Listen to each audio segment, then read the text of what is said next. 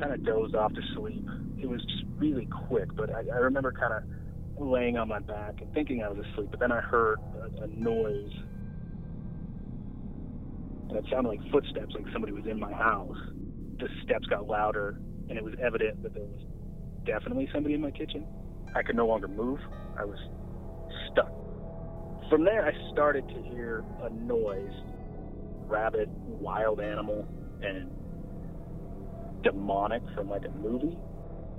As whatever it was, I felt was coming towards my bedroom, slowly, and that noise just kept getting louder and louder, and I couldn't move, and I'm thinking, what in the hell is going on here?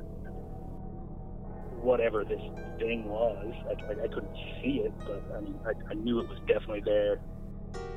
I knew that it was gonna, I don't know what to say, it was gonna be on me or near me. Finally, when I came to and was able to move, I remember looking at the clock and thinking, it was 11:53, like 2 minutes had gone by. Be sure to join Emergency Exit as we go into the mystic and explore sleep paralysis.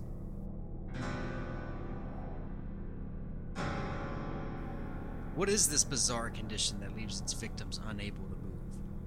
Is it a spiritual experience? What about aliens? Where do shadow people come in? Tune in Monday, March 5th on Facebook Live as we do our best to uncover this little talked about condition. Like Emergency Exit on Facebook and be the first to know when we go live. Do you have a sleep paralysis story? Email us at emergencyexitpodcast@gmail.com. Subscribe to Emergency Exit Podcast wherever you get your podcasts.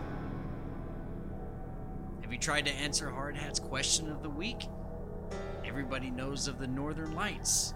Some might call them the Aurora Borealis. What causes these strange dancing lights in the sky? Email your answers to emergencyexitpodcast@gmail.com. Slide into our DMs on Twitter @EMEXPod.